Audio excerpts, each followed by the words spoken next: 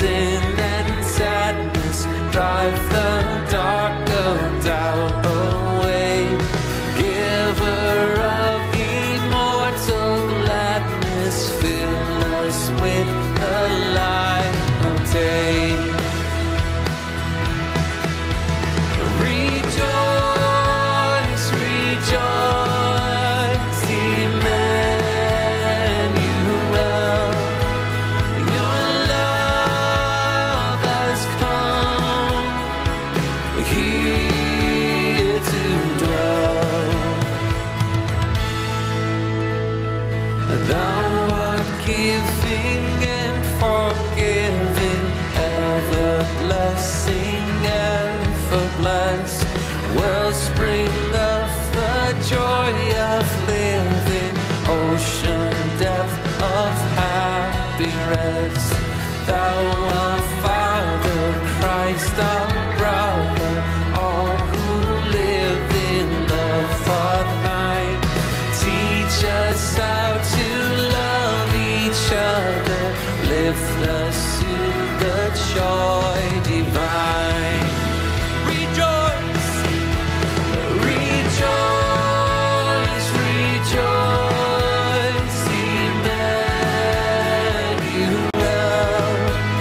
Your love has come here to dwell.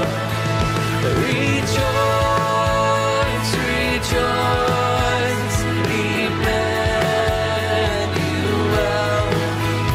Your love has come here to dwell. Let's sing it out. Mortals join. Mortals join the mighty chorus which the morning stars began. Love divine is reigning o'er us, leading us with mercy's hand. Ever singing, march we onward, victors in the midst of strife. Joyful music leads us onward in the triumph song of life. Rejoice, rejoice, Emmanuel. Your love has come here to dwell. Rejoice, rejoice, Emmanuel. Your love has come here to dwell.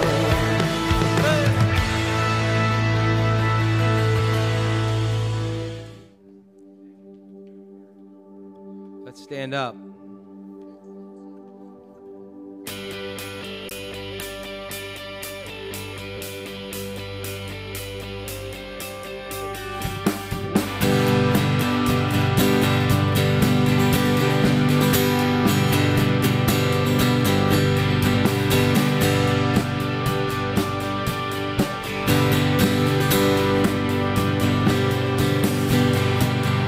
Angels we have heard on high, sweetly singing o'er the plains, and the mountains in reply, echoing their joyous strains.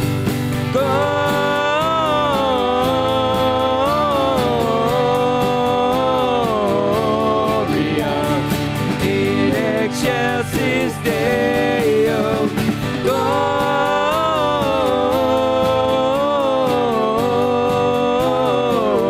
Gloria in excelsis Deo.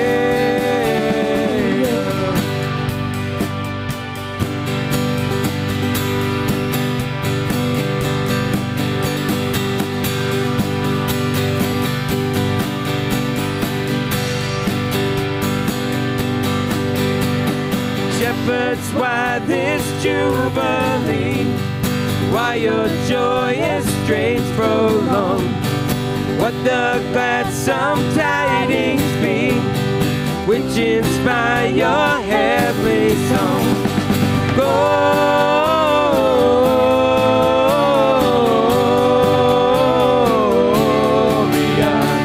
in excelsis Deo.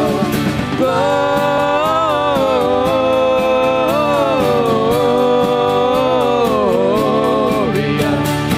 in excelsis Deo.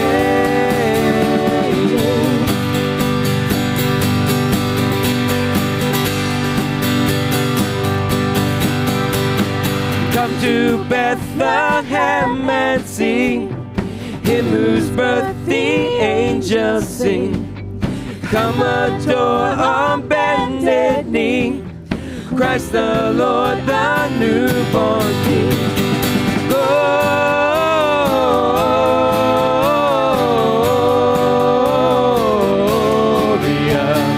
in excelsis Deo.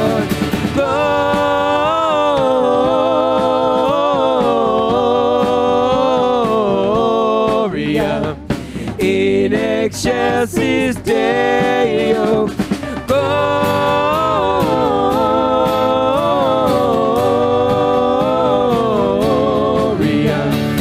in excelsis Deo.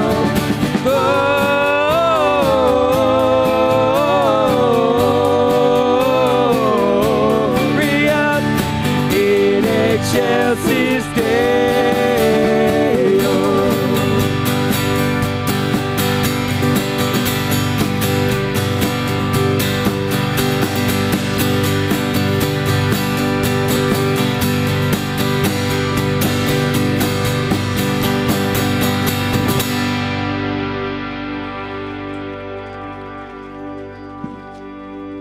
Christmas is here, right? It's coming.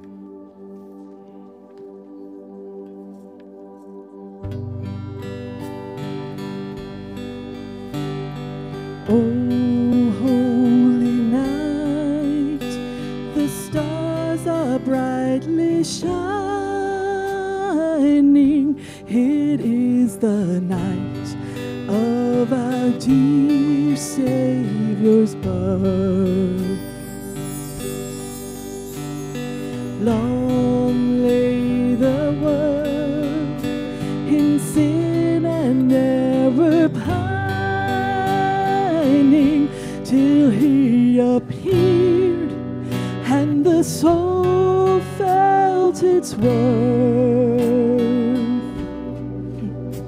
A thrill of hope, the weary world rejoices, for yonder breaks a new and glorious morn. Fall on your knees, oh, hear the angel voices, oh, night divine, oh, night when Christ was born, oh, night divine,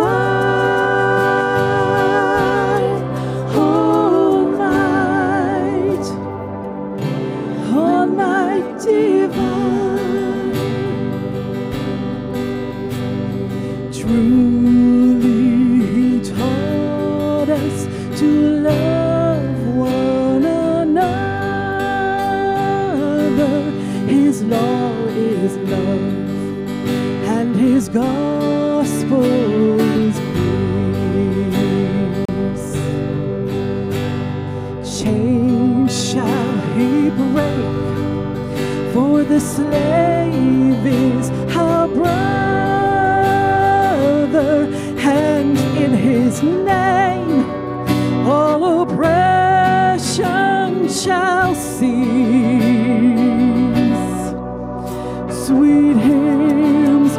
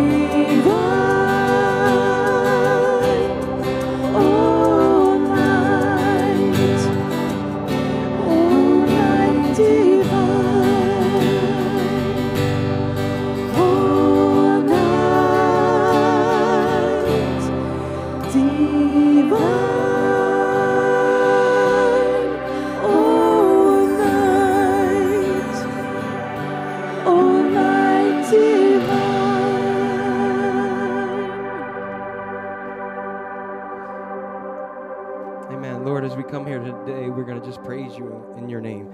As we do this new series based off of Hark the Carols. And we're going to see some of the words in these great Christmas carols that we sing that mean so much to us.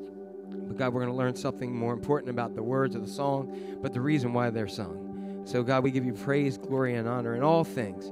We thank you for this night divine that came so long ago that brought your presence to us. We give you praise in Christ's name. Amen.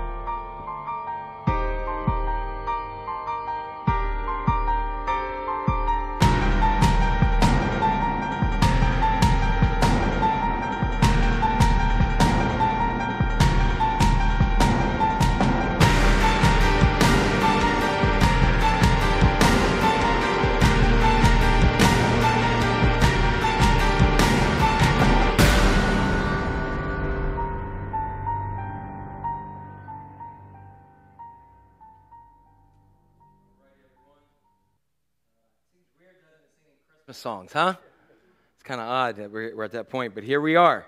Here we are in December the 6th. I'm sure you all have your Christmas shopping done, right? Okay, all right. Let's take a look at some of this stuff. We're going to go to the Lord in prayer in a second here, so I just want to lift up a couple people and things in for our prayers. Robin Hildebrand has asked for prayers for Jackie Bright on the death of her husband. Also, we want to lift up Bobby Burke. Bobby was down with her sister who was having a mass removed in her back, I believe it was. And her sister, 57 years old, came out of the surgery and was recovering well, we thought, and then she passed away. Very suddenly on this week, and Bobby is down there with them. So please lift Bobby in your prayers as well. I also ask for you to continue to lift up my father, Connie Cohen. Many of you know that my mother passed away very suddenly the other week, November 16th. Melissa and I were down there on Friday night, and Dad kind of had a little turn. He has a couple infections, and so he had to be rushed to the hospital. So it has been a year and a month that I had enough of, right? Anybody with me in there? And so please continue to lift him. He is recuperating well after some good antibiotics and other stuff. Just pray for his knee so that he can get up and be mobile as he can be. And he's had enough, I think, more than anyone can bear. I said, the Lord doesn't give me any more than he can handle, but he can go next door for a while. I don't mind if you're with me there, okay? So those are some of the prayers that we have. Again, if you didn't get a prayer request in, continue to pray for, we are going to use our next week, I think it's 38 or so. I don't know, seems like forever. But for our Unite 714 prayer, we are getting some good news, though, aren't we? We're starting to get some good news with vaccines. I understand some states are going to be distributing that by the 14th or so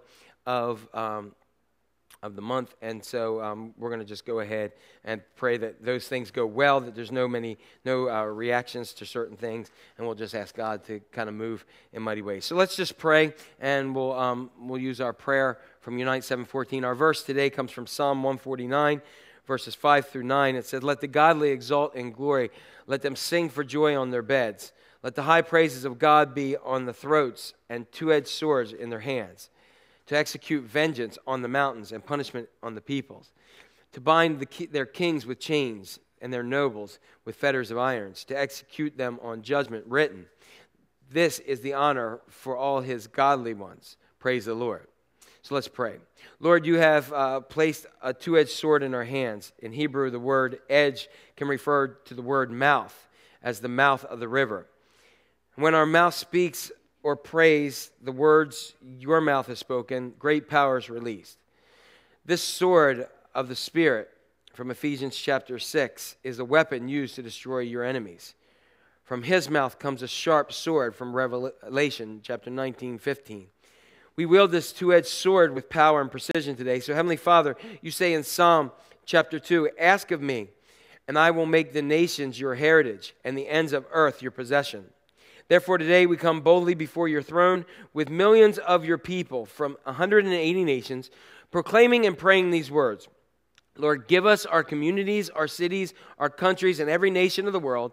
Revive your church and save millions upon millions of precious souls through the outpouring of your precious Holy Spirit. For Almighty Lord, your word promises in Matthew 16:19, I will give you the keys of the kingdom of heaven, and whatever you bind on earth shall be bound in heaven, and whatever you loose on earth shall be loosed in heaven. These keys to the kingdom of heaven are ours today as well. And you promise also in Psalm 149 that we just read that every form of opposition to advance your kingdom can be locked up, chained, and fettered through praise and prayer. And so we stand on these words today as, Lord, the advancement of your kingdom is being opposed in some nations all around the world openly. In the name of your Son, Jesus, push back the opposition to advance your glorious kingdom, even as one day you will bind Satan for 1,000 years in Revelation 21-3. We cry out now and ask you to spiritually fetter and chain the deceptive powers binding the world's people. And finally, we ask you, by your authority, to do what our world has been unable yet to do to this point. We ask you to completely eradicate COVID-19 from our world in Jesus' name, and that we can celebrate not only the fact that you came into the world with us as Emmanuel, but God, that you came into this world today and eradicated, that you are God with us, eradicating COVID-19. And for that, we lift up the names that we lifted up on our prayer requests today, that God, you be with those individuals, that you minister to them, whatever healing, whatever comfort, whatever it may be. And God, that many people will know that there is a God who is alive and well on this planet Earth. And we give you praise in Christ's mighty name. And everyone says, amen. All right. Couple of different things. Today, our Sunday school is open. So we have our Sunday school kids. It's great to have them over there and to be doing that. The next time you can register is the 14th. It'll be Monday the 14th for the 20th. So they're going to every other week right now, and we pray that things continue in that pattern. A couple of different things with Stephen Ministry.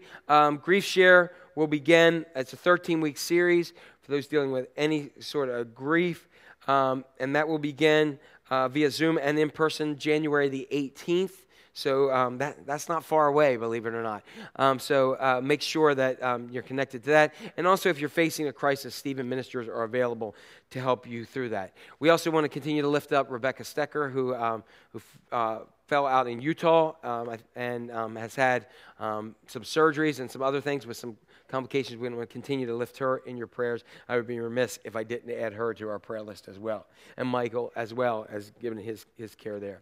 Other things, Angel Tree, again, we're wrapping it up today. Did I see Marge today? There she is. Where is she? Oh, she's over there dealing with stuff. So that's good. Thank you all who've done that. If you still wanted to give to that, you can see her today, or we'll put you in contact with the right people, and we can go ahead and do that. I know you've been able to give also at havencc.org. And thank you all for continuing to do that, your support of these children to really make some awesome things happen. And then for the 20th, which is in 2 weeks, the 20th, which is the week before Christmas. Imagine that.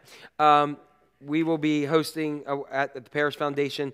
We need to prepare 70 dinner bags for the Parish Foundation, and bags should be dropped off at the Parish Foundation at 3:30 or 4 o'clock on the 20th. They should include one sandwich, a bag of chips, bottle of water, fruit cup, or soft fruit such as an orange, cookies or something sweet, a napkin and utensils. So if you can provide them in a gallon Ziploc bag labeled with the type of sandwich, that would be awesome. And thank you guys for continuing in your ministries there and helping out all kinds of things. Wow, I am shocked to be able to be at this point to go ahead and do a Christmas series. Sometimes, I think Christmas is often mixed for pastors.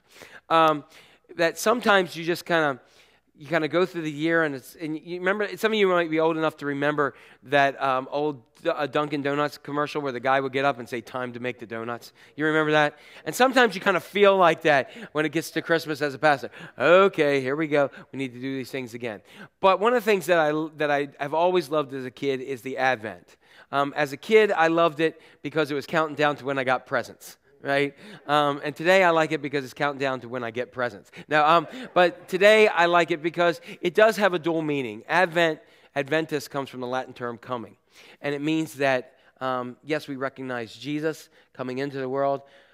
But man, if there's a year that really really focus us to pray quickly, come Lord Jesus, right? Come quickly, Lord Jesus. It is this year. I don't know about you, but I am ready.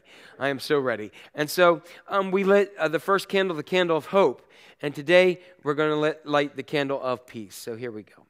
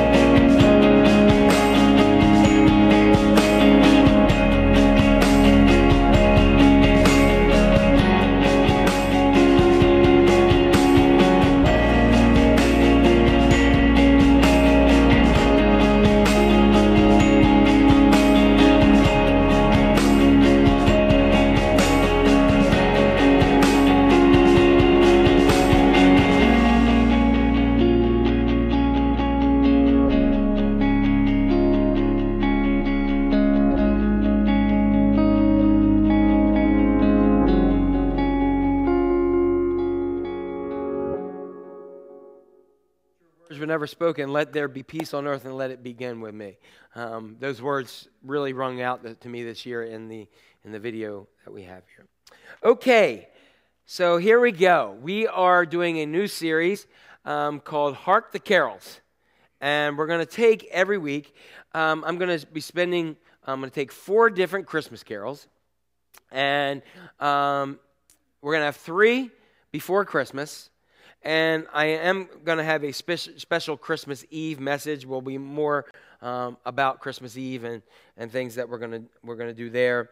But we'll have a special one that is there that kind of fits this year and where we're going. And since the fourth Sunday would be just 2 days after Christmas, we are going to do another hymn there. So I'll give you the carols that we're going to do. This week, of course, we are going to do O Holy Night. Next week is O Come All Ye Faithful, which is one of my all-time favorites.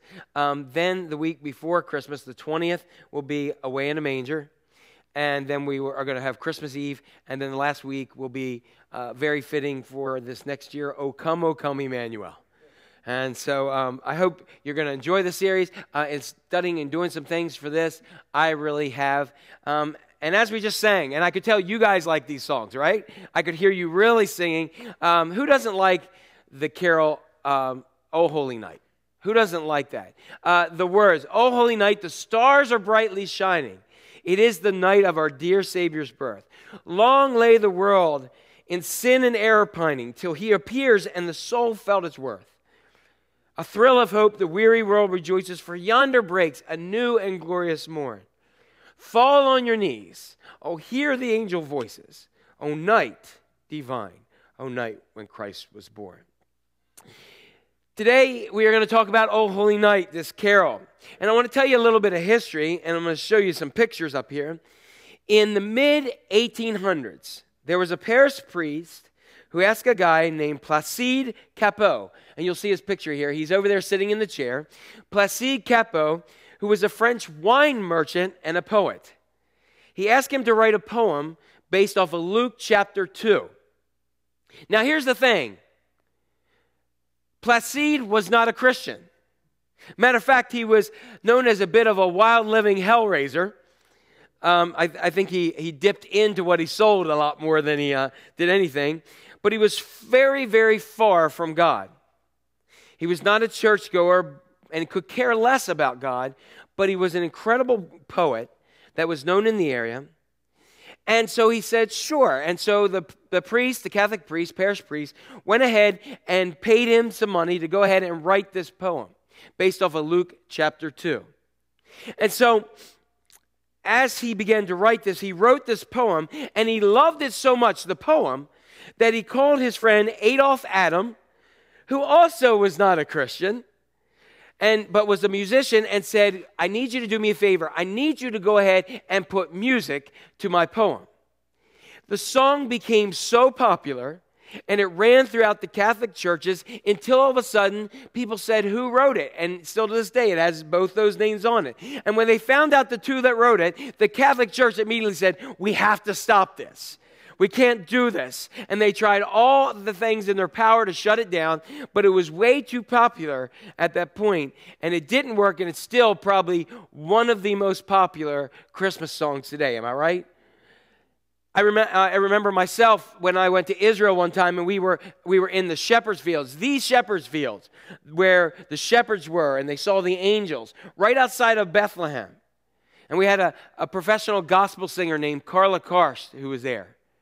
And this night, God prepared a beautiful scene. We're there, and all of a sudden, it's a clear sky with some clouds in the distance, and it's getting ready to be sundown. And all of a sudden, you look up and you see this bright light in the sky. Now, we all know that was a satellite, but for me, it was a star of Bethlehem at that moment. And Carla began to sing the words, "O Holy Night." And as she began to sing them, the clouds with the burnt sunset were coming through, and it was beautiful. And then on top of that, all of a sudden we started hearing this bah, bah, bah. And all of a sudden these Bedouin shepherds started walking up, and we are surrounded by sheep. And it took us back to exactly how amazing that night might have been. But you know what's also cool about this song? I'm going to show you another picture of another guy. That's this guy right here. Around 50 years later, from the mid-1850s, about 1906, Reginald Fessenden. Anybody know that name? Of course you don't. But he was a 33-year-old Canadian inventor and university professor who actually studied under Thomas Edison, did what was at the time seemed impossible. In his garage, he made a makeshift generator. He plugged in a microphone, and he began to broadcast his voice over the airways for the very first AM broadcast in the history of the world. It was on Christmas Eve, and he began to read from Luke chapter 2.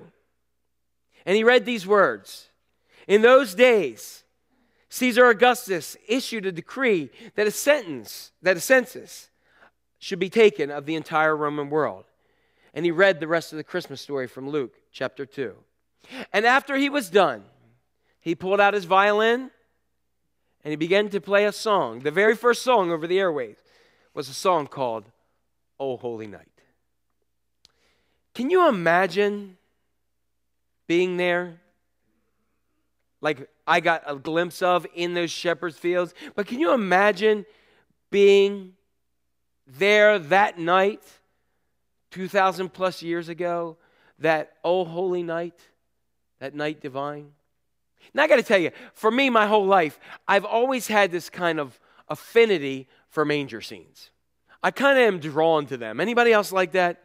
When I see one like this, I go over. In Israel, they had life-size olive wood ones that were thousands of dollars. Like, I'm talking $15,000, and I was enamored with it. I just thought it was awesome. Don't know what I'd do with it. Probably nothing. But I've always been drawn to manger scenes. I was thinking, and I'm gonna pull it down. I'll bring it in one week.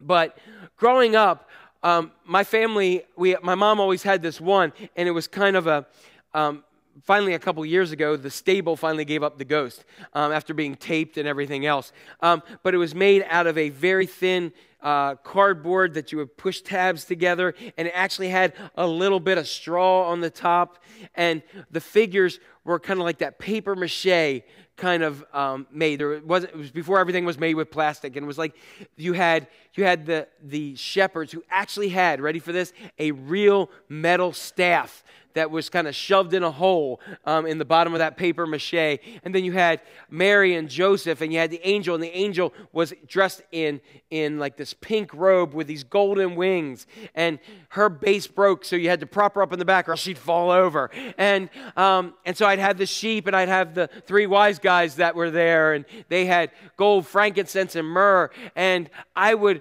sneak over there, and I would play with the sheep, and you could always tell when I played with the sheep. Why? Because the angel fell over, and I was too little to put it back up. And I always loved that manger scene. When I think of one, I think of that one. And of course, you had baby Jesus, and he had just like, he was paper mache kind of thing too, but he had that like halo over his head. And there was Mary, and she was like this, and there was Joseph, and he was standing there like this, and the cow and the cows were lowing, whatever that means, and they were there, and the donkeys, and I just thought this was so awesome and so cool. And that didn't change. My mom would let me play with it somewhat, but she wanted me to be careful with it. And actually, she gave it to me after I got married and said, here you go. When she bought a new one, it wasn't the same because they were glued down to the thing, and the angel was stuck up on top. But Mom and Dad actually gave us little plastic ones that they were made out of that really thin, like model wood that you would put together to make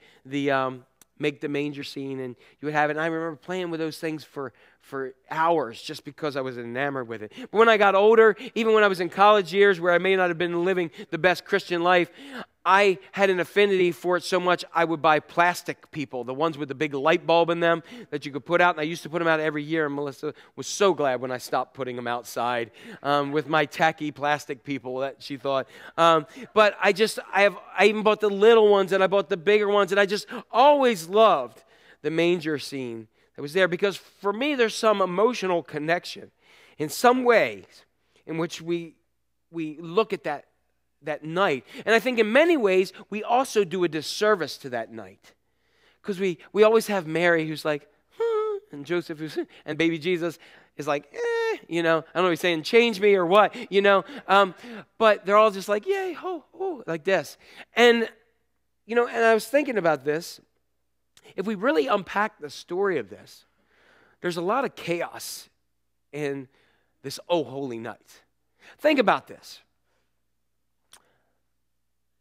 Mary was a teenager, somewhere 13 to 15 years of age. She was pregnant, and because what Caesar Augustus did, they had to get on a donkey, and they had to go 80 to 120 miles. Now, any ladies who've been pregnant and had kids, let me ask you something. If you're 9 months pregnant and your husband says, let's get on a donkey, I'll let you ride, I'll walk. How many of you going to go ahead and say that? Or anybody who's at your significant other, whatever you may be, says, okay, let's go. What are you going to say? It's nice knowing you, everybody. It's, because that's not going to happen. And because think of that. All those miles, 80 to 120 miles. I was thinking about just my kids, and when Melissa was pregnant with them, and I thought back. I know Debbie and Joe and some others here remember those when Jacob was born. All right, some 22 years ago, and Lisa, there you go. Lisa definitely remembers. But 23 years ago, it was anything but an Oh Holy Night. 22 years ago when he was born. It was anything but that. Melissa was on high-risk pregnancy. They told her about in April. He was due in August. They told her she had an irritable uterus. And me, with all compassion, said, well, that makes everything now. So we went ahead. Scott got it. Okay, all right. So, but we went ahead and it was every single day. It was first kid. Every single day she would have preterm labor from April all the way through the point where he delivered a month early in July. And there was times where she went into hemorrhaging. We didn't think he was going to be here. She didn't feel a move, all this kind of stuff. And we were going through all this until the night that he was born was anything but an old holy night. Because we had in our minds what was going to happen, that we were going to go. We were even going to the breathing classes where breathe, and I learned how to count more than I ever did on Sesame Street, But I was like, breathe, 1, 2, 3, right? I got it down. We're ready to go. We are in this class. We're ready to have this baby. We're in the class with everybody. The nurses are teaching us and everything. And yet we graduated early because Jacob, they said, we need to have an emergency C-section. Because our idea was going to be this. We were going to go. She was going to deliver. We were going to hold him. It was going to get a photo op and all that stuff. People come by and it was wonderful. That's not how it worked. She had to have an emergency C-section. And this first child that she wanted a month early, it was chaotic. I'm outside. Judy was there too. We're walking through there. We're nervous. And then we heard that cry and we were excited. And then we saw Jacob. They put him in a little isolate container, moved him away. And the only thing that Melissa, holding this baby for months and months and months, just wanting to hold him, and she carried him all this time, just got to touch his little face as she went out into an isolate to be rushed to Christiana because he had his breathing was off and his blood sugar was off. And so they wanted to make sure he was in the NICU at Christiana. And it took 2-3 days before he got back and I could carry him in to be with his mom. Doesn't seem like an old holy birth, does it? Seems chaotic. And so one of the disservice that we do to Mary is exactly this same thing. We do it to this night. This disservice is that here's this teenage girl traveling on there. They go to find room in an inn or in a hotel. And he says, nope, I don't have that. But I have a cave where the sheep and the goats and the donkeys and the cows are. Anybody ever been in a barn? And guess what? For a cradle, use where we feed them. Sound like a plan? Isn't that what you always hope for when you decided to have children? And so one thing's for sure that I've learned is if you're 9 months pregnant, you are not getting on the back of a donkey and going 80 to 120 miles. And the second thing for sure is that each birth has its own chaos to it. And it's no difference here. So this is just giving me a glimpse into what Mary went through. This barn or cave with a young girl giving birth, Mary giving birth to the Son of God. And in the song, O Holy Night, there's a phrase that stands out to me. And I want to focus on that. And what I'm going to do is, because I really want you to go ahead and in the series, I'm going to pick out of each of these songs a phrase or a couple phrases to have us really unpack so that the next time you sing that or sing along with it, that this phrase will jump out to you like it's never has before. And you'll remember something amazing as you worship God who it's written for. So the song line is this. A thrill of hope. The weary world rejoices. Everybody say weary world. For yonder breaks a new and glorious morn. Say weary world again. Say that 5 times real fast. Good luck. You don't have to say it 5 times. I'm just messing. Boy, is this a statement that really describes our world today. A weary world. It captures the mood of most I know, especially this year. And personally for me, I can tell you, especially over the last month. I am weary. Are you weary? Are you weary? Are you tired? Are you exhausted? Are you waiting for what's going to happen next?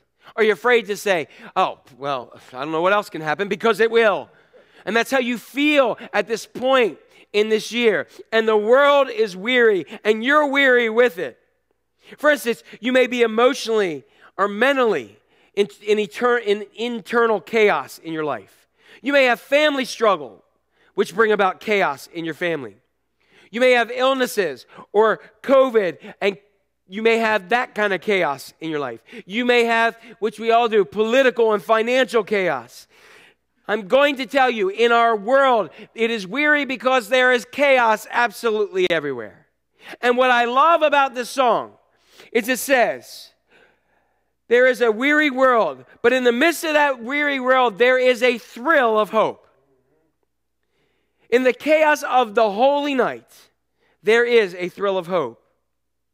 I was thinking about the people who were looking forward to this first night when Jesus came. People that had placed their hope for centuries that the Messiah would come and everything was going to be different from that point. And this, for us today, is exactly what faith in Christ does.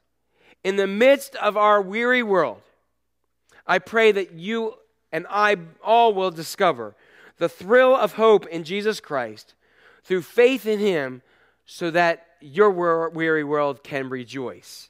Because even in the midst of this classic holy night, there is a new and glorious morn.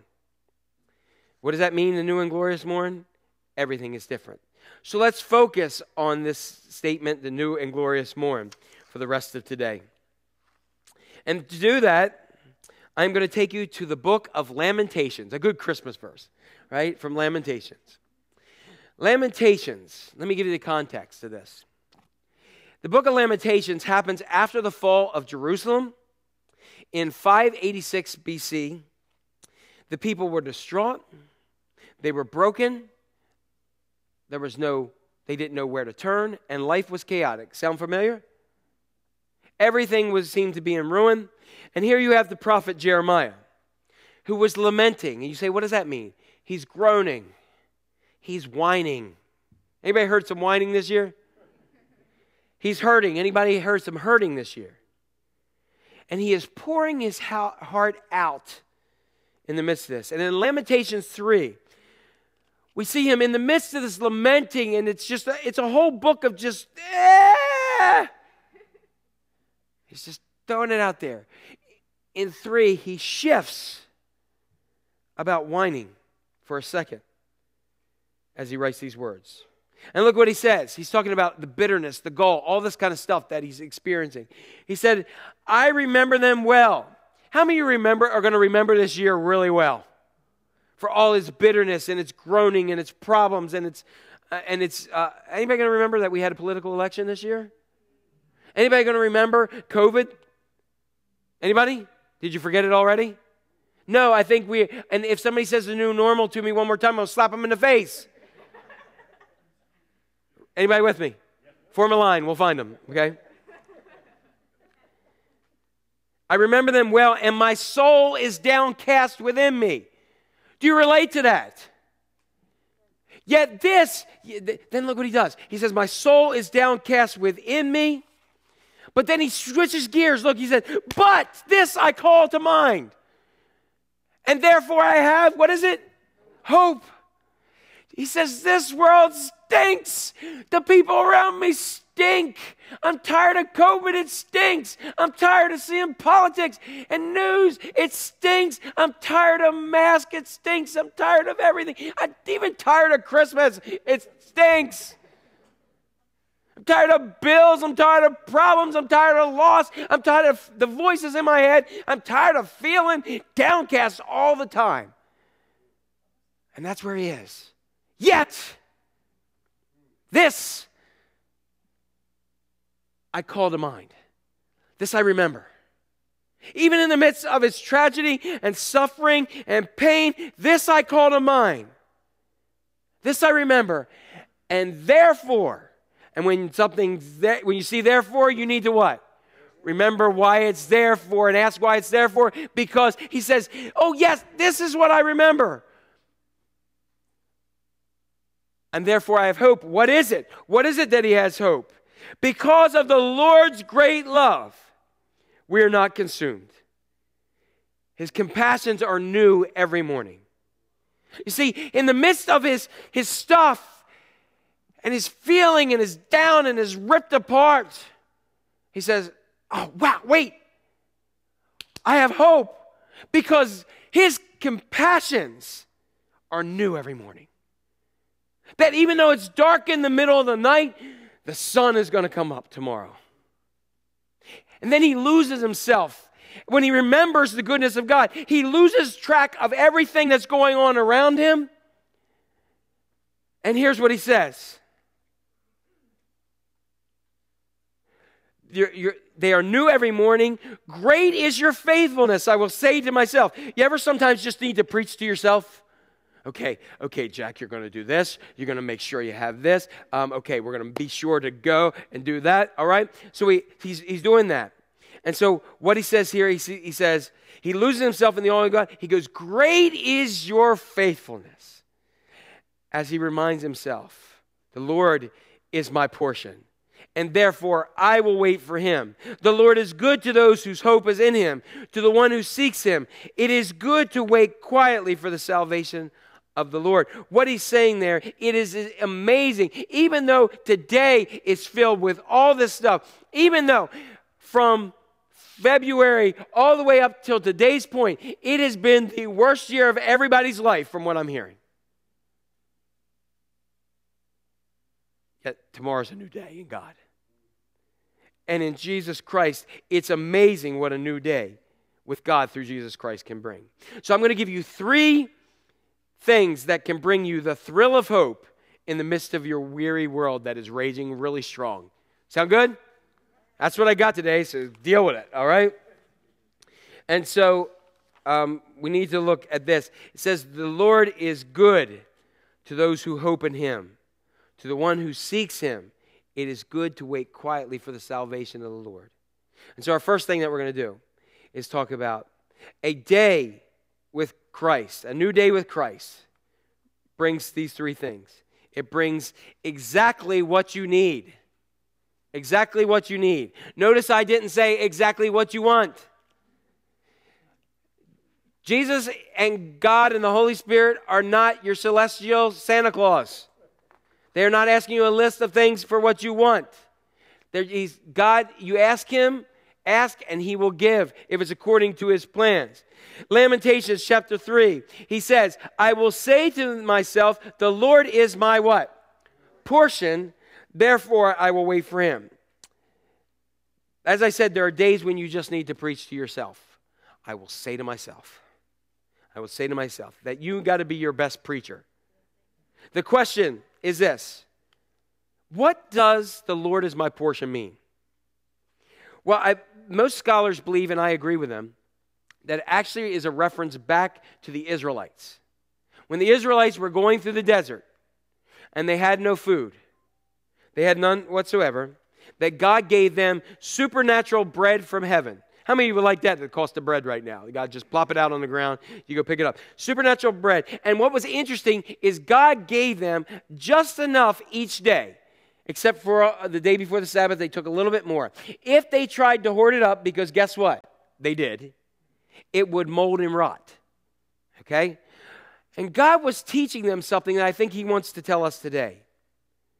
That God meets our needs every single day. That each new day, God has new blessings for us. It's kind of what Jesus said when he taught us to say, give us today our daily bread. God is already in your tomorrow, and he has everything you need to make it through that day. An example of this, it would be no matter what you need in relationships that are falling apart today, God is there in the tomorrow to heal the brokenhearted. You may be weak today, but God is in tomorrow with all the strength that you need. You may be depressed and have anxiety today, but he is the lifter of your head for tomorrow. You may be hurting, and he is your comforter. You may be down, and he gives you strength through his joy. You may be lost today, but guess what? He is the way, the truth, and the life for your tomorrows. And we need his strength because we're so weak. We need his strength, power, and love, and goodness, and he has all those things and more for each one of us that is there. So the first thing we need to recognize is God will give us what we need, not what we want. The second thing, you ready for number 2? He gives us the hope to keep going. See, the first thing is he gives us what we need, but the second thing is that thrill of hope. I was thinking with this, and I was remembering when I was a kid, Christmas Eve, I couldn't sleep. I was restless, but I was scared to death to get out of bed. You know what I mean? But I couldn't wait to get up in the morning and in my little pajamas, with the little footy things in them, you know, like that. I couldn't wait to get downstairs and see those packages and that Christmas tree lit up and see all those things. You know what I'm talking about? Many of us have lost that, haven't we? We've lost that in each and every area of our lives, that we put on a good game face, but because of the weary world in our lives, the thrill of hope is gone. We're waiting for the next shoe to drop rather than we're waiting for the next blessing from God in every day. Because if I remember that every new morning His compassions are great and new every morning, then I will learn that the thrill of hope in the midst of the weary world is what a day with Jesus brings. There's always a new morning to follow the chaos of your night. In Lamentations, verses 25 from chapter 3, it says this: "The Lord is good to those whose hope is in Him, to the one who seeks Him." I read this quote, and some people may remember a book written in the 70s or 80s called The Late Great Planet Earth. I think it was by Hal Lindsey. Anybody remember the name Hal Lindsey? And Hal Lindsey put this quote. He said, "Man can live about 40 days without food, about 3 days without water, about 8 minutes without air, but only 1 second without hope." Too many are struggling to survive with a hope of a deprived life. You may have put your hope, and so many people put their hopes in the wrong things. You may put your hope in the investment, and you're getting scared because nobody knows what's going to happen in the stock market. You may be putting your hope in a job or a company that you work for or that you've worked for years. You may be putting your hope into a person or an individual. You may have your hope in a result or outcome that you want or just need, and you know it needs to happen or I'm going to break if I don't get this one. Sound familiar? If I don't have this, if it doesn't work out this time, this has got to be, this is my last hope in this. And then it doesn't happen and hope goes away. Because the problem is we are putting our hope in all kinds of wrong things. And when we do put our hope in all kinds of other things, guess what it leaves us? Hopeless. Every single thing I have put my hope in, every single person, every single relationship, every single job, every single, oh my gosh, I'm a Philadelphia fan, every sports team I have put my hope in has let me down at some point in my life. The only one who has never let me down is Jesus. And therefore, I can recall and have hope in Him. We become hopelessness. When we become hopeless, we bring the weary world to the forefront and we wonder if there's anything good that exists. In Hebrews chapter 10, verse 23, it tells us an interesting verse. It says, "Let us," I love this verse, "hold unswervingly." You know what that means? That means no matter what's going on, you're holding on. I kind of get like, you ever seen somebody when they're holding on to like, a kite or something that pulls them off the ground and they're whipping around and they're holding on, or somebody grabs onto a fire hose and it goes loose and it's just, you hold on unswervingly to the hope we profess, for He who promised is faithful. Hold on to it in your life and don't ever let go of the hope in Jesus Christ. Grab hold of that hope and trust in Him, for He is faithful. And we have a challenge. We have a challenge of doing several things. Because often what we do in our lives, we're letting go of what the Bible says. We're letting go of the Word of God and the hope we have in Him. That's what we're letting go of. And we're holding on to what we're seeing in the world. We're holding on to what we're being told. We're looking at so-called experts and everybody else, and they're good. But as I read the Scripture and the Word of God, what I'm reading is this. I'm reading something very, very powerful, that God uses the wisdom, the foolishness of the world to confound the wise of this world. That He knows what's going on even when we don't. We need to let go of what the world is telling us and to hold on to the truth of the promises of God. There's so many tragedies that we all experience in life, and I came across this story this week from Pastor Craig Rochelle of LifeChurch.universe or whatever it's called now. He's an amazing pastor. He actually got his, I have a kindred relationship with him because he got his start in the United Methodist Church. And God called him to do an incredible ministry around the world. But I want to share this for the next 2 minutes. I want him to speak to us about the tragedy of losing a friend who lost hope. I can't get over the loss of a friend who surrendered hope. I mean, there's hardly a month that goes by after over a dozen years that I'm not talking about it to somebody of a friend who lost hope.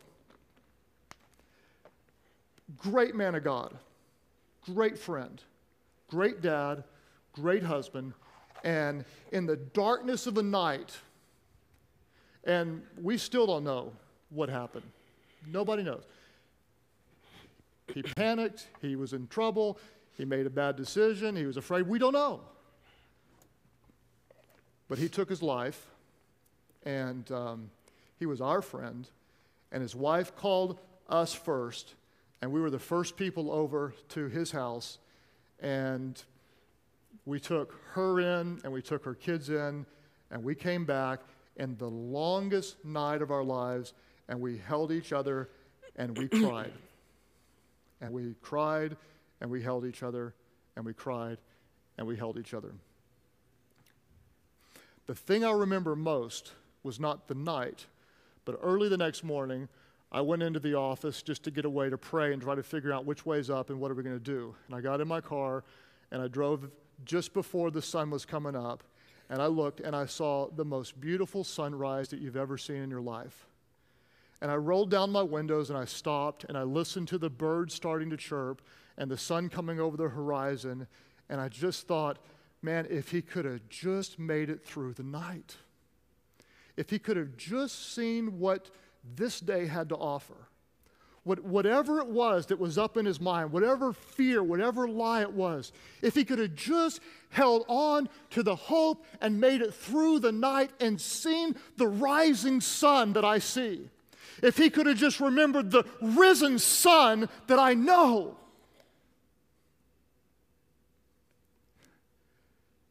Don't lose hope. Don't ever give up on the thrill of hope. In the midst of your weary world, no matter what is ever going on in your life, no matter what the world brings to you, don't forget that nothing stops the sun from rising in the morning. And nothing, no power in all the world, the universe, or even the greatest powers of hell kept God's Son in the grave and kept him from rising again. And so what we learn is this: no matter how dark the evening is, no matter how painful it is, no matter how weary your world is, there is a new and glorious morn that is coming. And so we need to recognize and never forget, just like he said here, if his friend had just gotten through the night, he would have seen the new and glorious morn. I don't know who I'm talking to right now. Many ways I talk to myself. Many ways I talk to each individual. But what I'm here to tell you right now, just get through this darkness of the night and get to the new and glorious morn by calling into mind the goodness of God, that his goodness is new every morning. Number 3, and our last one. A day with Jesus gives you the help that you're seeking. In Lamentations chapter 3, verse 26, it says this: it is good to wait quietly for the salvation of the Lord. Is anybody like me, you don't like to wait? If I found a present when I was little, man, I begged mom and dad constantly, oh, can I open this? Can I open it? Come on, we're like 3 weeks away from Christmas. I need a present. I want to open it. I couldn't stand it. If I saw my name on that tag, it drove me batty. I'm like that with everything. I don't like to wait. But I can tell you, it is amazing that if you just get through the night, it's worth the wait for the morning with one day with Jesus. Not Now, I'm not saying that a day with Jesus makes all the weary world go away, but it makes it able to get through it with him. It makes it bearable. And I'm not just talking about, hi, Jesus, how you doing? Going. I'm talking about an encounter with Jesus, not just sup, Lord, and go by your day, and that's it. I'm saying an encounter with the living God. There are several biblical examples that we have. Anybody heard of a guy named Lazarus? Lazarus was somebody who Jesus loved. He was like a brother to him. And he was dead and in a tomb for 4 days. And the King James Version puts it best. It said, he stinketh much. Now let me tell you, I've had teenage boys. They stinketh much. But 4 days in a tomb, you stinketh much. Here he is. He has been dead, and everybody else is grieving. Mary and Martha say, Lord, if you had been here. And Jesus said, don't you know I'm the way, the truth, and life? Jesus went there and said, you roll away the stone. And they're like, Lord, he stinketh. He said, I know, roll it away. And he rolled away the stone because the darkness of the night was over that family so deeply, they couldn't see the light of Christ that was right there. And when he rolled away the stone, and God is saying, in your night, roll away the stones of your life. Do whatever it takes to roll that stone away. And where it is dead, he's going to say, get up and come forth. And he's going to bring life to something new and powerful. Lazarus would tell you, it's a major difference with one encounter with Jesus. A woman with the issue of blood who had this issue of blood for 13 years. Wherever she went, she had to yell, unclean, unclean. And she heard that Jesus was there and she saw him. And she had to get to the hem of his garment, she believed. In order to get, Jesus always had crowds around him. So I have this picture, this bleeding woman who could have been stoned to death for being unclean and not yelling at, is crawling through with people stepping on her and dust and dirt. Can you imagine the darkness of her self-esteem and everything that's going on in her life? And she reaches out and touches the hem of his garment. And Jesus said, who touched me? And the disciples go, are you crazy? Everybody's touching you. And he said, no, I felt power flow from me. And she had to stand up in the darkness, recognizing that her faith may have gotten to her at a point where she was now going to die. But guess what? She didn't have to yell unclean because one encounter with Jesus made her completely clean. And when she had that happen, she would tell you here today, a day with Jesus makes a major, major difference in your life. Or what about the man who was hanging out by a pool who couldn't walk from birth, some 38 years. And he's hanging at the pool, Bethesda. And he's whining about not being able, nobody will help me get in the water. Nobody will help me get in the water. Look, everybody's helping. I can't get in the water when the water stirred for the angels to heal. And Jesus said, I did not ask you that. I said, do you want to get well? He said, I can't get in the water. He says, shut up about the water. Quit making excuses for your predicament. I am here and I am telling you, do you want to get well? He said, of course I do. He said, get up and walk, which is a bad thing to say to somebody who can't walk unless you're going to do something. And let me tell you, this man got up, walked, leaped, was praising God and enjoying it. And I guarantee you, if he stood here today, he would tell you, a day with Jesus makes a major difference. The night of his 38 years went by the way because the new mercy came in the next day. Some of you really need to hear this. That the one thing in common that they had was an encounter with Jesus Christ. And you really need to hear this because you, like me and many other people, are in the weary world right now. But there is a thrill of hope that will make your weary world rejoice. And a glorious morn is coming. You need to be reminded that in the middle of your weary world, that we are all reminded because of that oh holy night, that oh holy night of chaos, when Christ was born, in the middle of that chaotic night, Emmanuel, God, Jesus is with us and here. Because a new day with Jesus in the midst of our weary world brings us exactly what we need, gives us the hope to keep going, and the help that we're seeking. Romans chapter 13, and we'll close with this verse, says, the hour has come for you to wake up from your slumber, because our salvation is nearer than when we first believed. What does it say? The night is nearly over. The day is almost here. The night is nearly over. The day is nearly here. Hey, I got to tell you something. The night is nearly over, and the day's almost here. The night is nearly over. Thank you. The day is almost here. Your weary world, it's going to keep on being weary. It's going to keep on doing things.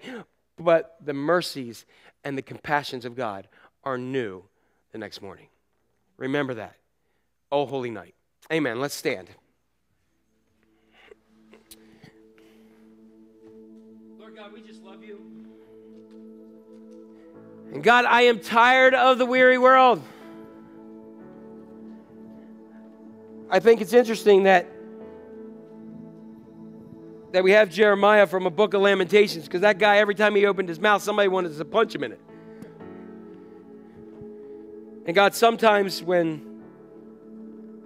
I'm struggling in the midst of the weariness of this world, I forget the thrill of hope I have in you.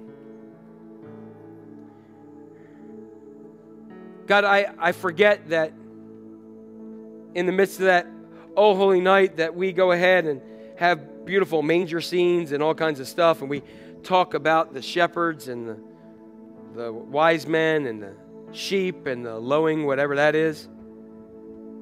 We forget that there was a lot of chaos for your family. That chaos didn't stop when Herod decided he wanted to go ahead and kill all 2 years and younger.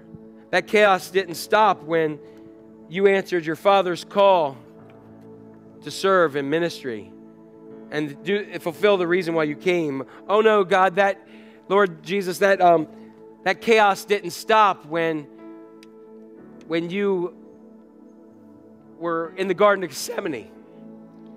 That chaos didn't stop when one of the people that you called your friends betrayed you and turned you over. And the chaos didn't stop throughout that night when you were beaten.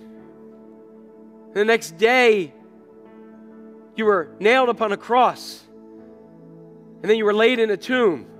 And the darkness of the night overcame your followers and everybody so much that they locked themselves away. And the darkness of Friday covered over into Saturday. But oh God, the thrill of hope on that Sunday morning when the stone was rolled away, the weary world finally rejoiced. For the thrill of hope brought rejoicing. Yeah, the stuff was still going on. And as I see all those who followed you died a martyr's death except for one of your disciples. But they had something more glorious. They had the power of the Holy Spirit living within them, and they knew where they were going. And so, God, for us right now, in the midst of our weariness, I pray that you will just speak to us, that your Spirit will fall upon us, and that, God, we will live with that fervor, and we won't forget the thrill of hope. Because this I call to mind, and therefore I have hope that your compassions are new every morning. Great is your faithfulness. So God, here we are. Speak to us about your oh holy night. That each day in the midst of that chaos, that we recognize joy comes in the morning. For that, we give you praise in Christ's name. Amen.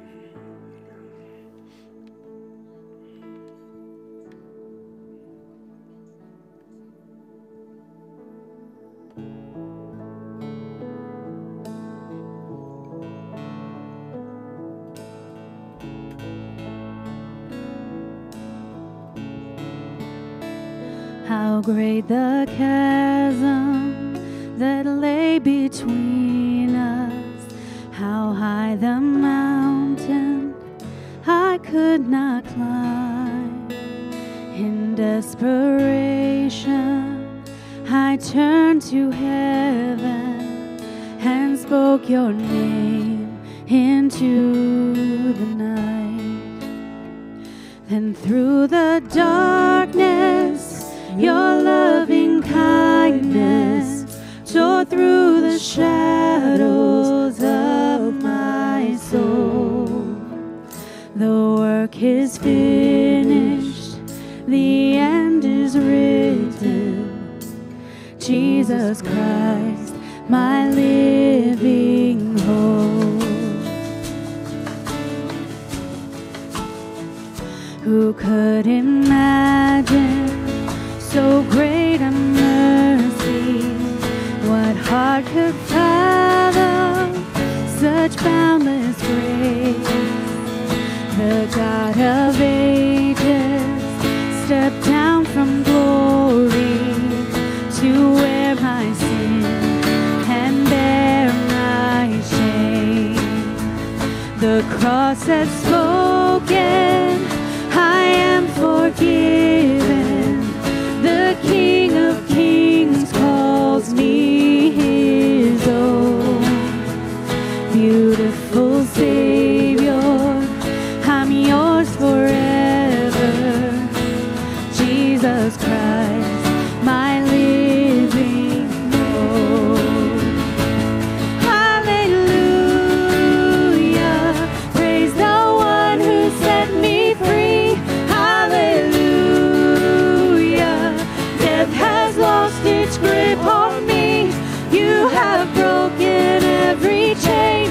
There's salvation in your name, Jesus Christ, my living hope. Then came the morning that sealed the promise. Your buried body began to breathe. Out of the silence, the roaring lion declared the grave had no grip on me. Then came the morning that sealed the promise. Your buried body began to breathe. Out of the silence, the roaring lion declared the grave has no grip on me. Jesus, yours is the victory.